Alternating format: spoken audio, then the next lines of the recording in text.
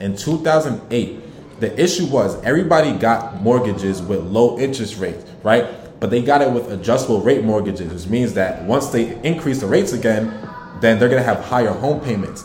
So once they increased the rates again, they had higher home payments, and a lot of people went underwater, right? There were 57% of foreclosures just in January of 2008, right? So it got real scary. The difference between that and now is the fact that everybody has equity, as Newski just highlighted.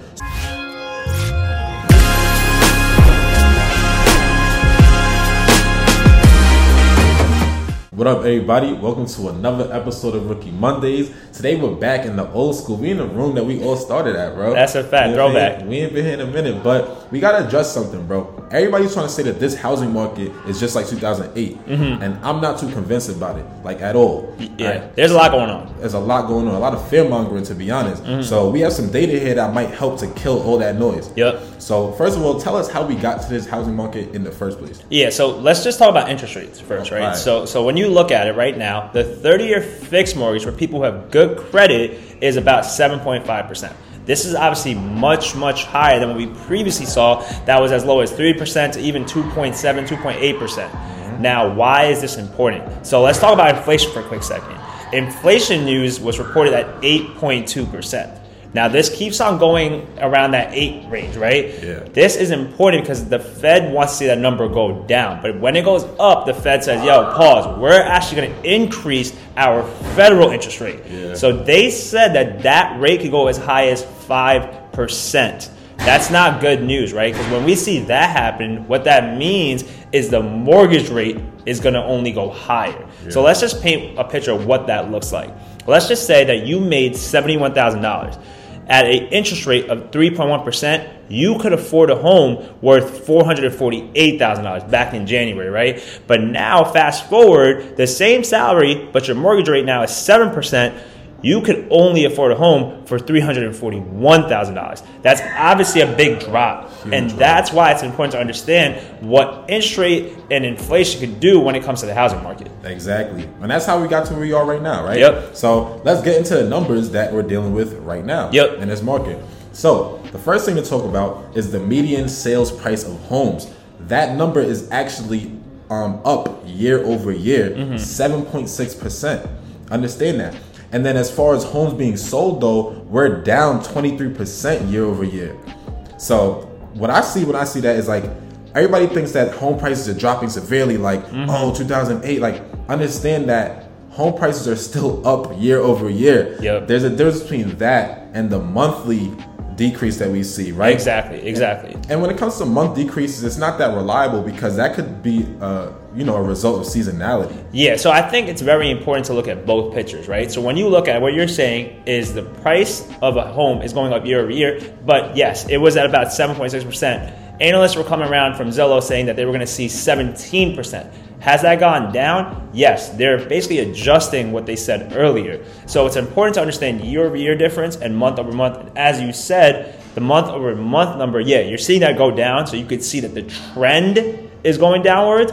But still, when you look at the overall picture, we're still seeing home prices go up, just not as fast as they were going up in 2020, which obviously makes sense because that was just an extremely weird time period. Yeah, literally, bro. You said it perfectly. Like, I want people to understand that. So if you ain't understand that, rewind and hit that again, for real. Now, let's talk about some supply numbers, bro. So the number of homes for sale is actually up 1% year over year. Not a crazy increase, but it has increased. So, all right. Now, the number of newly listed homes, though, is down almost 23% year over year. And for the days that these homes are staying on the market, that's up 13 days year over year for 32 days on the market on average right now. All right. But as far as months of supply, we're still only at 2 months of supply. Right? So that's low right now. It is. It is. When you look at the historical data, that definitely makes a difference. Now, obviously supply matters, right? But now let's switch over to the demand side of things as well. So you guys understand both sides of things. Now the demand, the homes sold above list price is down 15% year over year. So why that matters, right? When you think about it, as a buyer, you have the power to negotiate now. That's something you have to understand, right?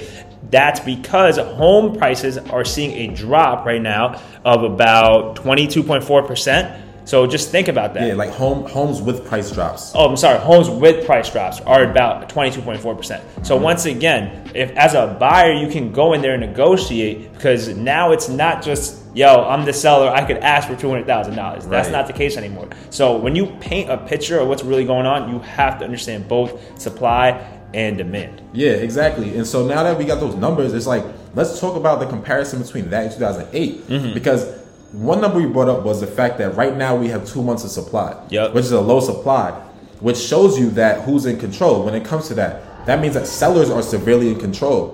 All right. Now, when you talk about 2008, they had 10.3 months of supply, which showed that who was in control. That's the buyers were in control, right? So there's a huge difference as far as supply goes, and supply directly impacts home prices, as we explained. I just want to pause for 1 sec. Just make sure y'all got that point. He said 10 was in 2008 as a supply, and now you're seeing 2 months. So just make sure y'all got that. That's a huge point to highlight. Once again, rewind if you didn't hear that. Like people can't keep comparing this to 2008 just because you see like real estate run up. It's the dynamics behind these numbers that is going to make all the difference. All right. So another thing that's very different between this and 2008 is equity. Now, if you want to go into equity, I got you. So basically, we actually found some data. Right, it says the average homeowner equity is more than 70% according to Realtor.com. And although that's not an all-time high, that's the highest level that we have seen in 30 years. So that makes a difference. And then CoreLogic actually came out and said the report shows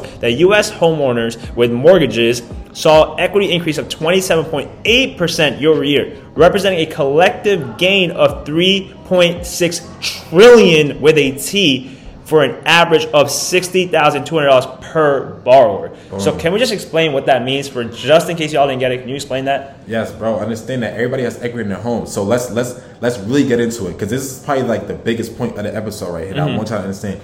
In 2008, the issue was everybody got mortgages with low interest rates, right? But they got it with adjustable rate mortgages, which means that once they increase the rates again, then they're going to have higher home payments.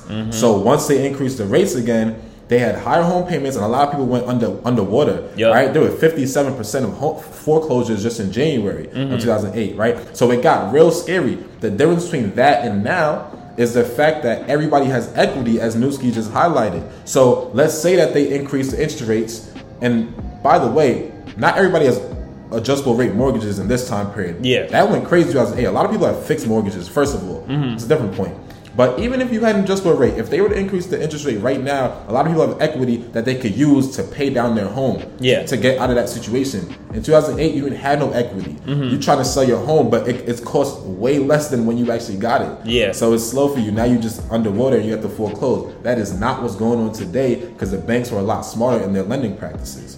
So essentially what we're really trying to say for you guys is, yes, you have to be careful when you buy a home. Yes, you have to look at data. And yes, home prices month over month are going down, but year over year they're still okay, right? So rather than getting scared and not buying a home, or rather than just sitting back, you probably want to look at some data. You probably want to see if you have enough money in the bank to buy a home, and you want to take everything into consideration, right? So I think that was the main points we were trying to make. Nah, most definitely. Like, if you're an investor, rent is still a great place. You could get rental income. Like, make sure your numbers work for you. We're not saying like go out and buy a home right now where the interest rates are crazy. But you might want to wait for them to come down if you're just a typical home buyer. But for investors, it's still a great opportunity for you. Overall, it's a numbers game, as it always will be in real estate. It's a long-term game. Do your numbers and you'll be all right. And follow back to it. That's a fact. So if you like this type of episode, obviously we brought it back. When we're in this room, we're talking about serious stuff. We're talking about data. That's why we want to bring it back to you guys. But as always, if you're still watching, thank you. We appreciate you. Make sure you like, comment, and subscribe to the channel.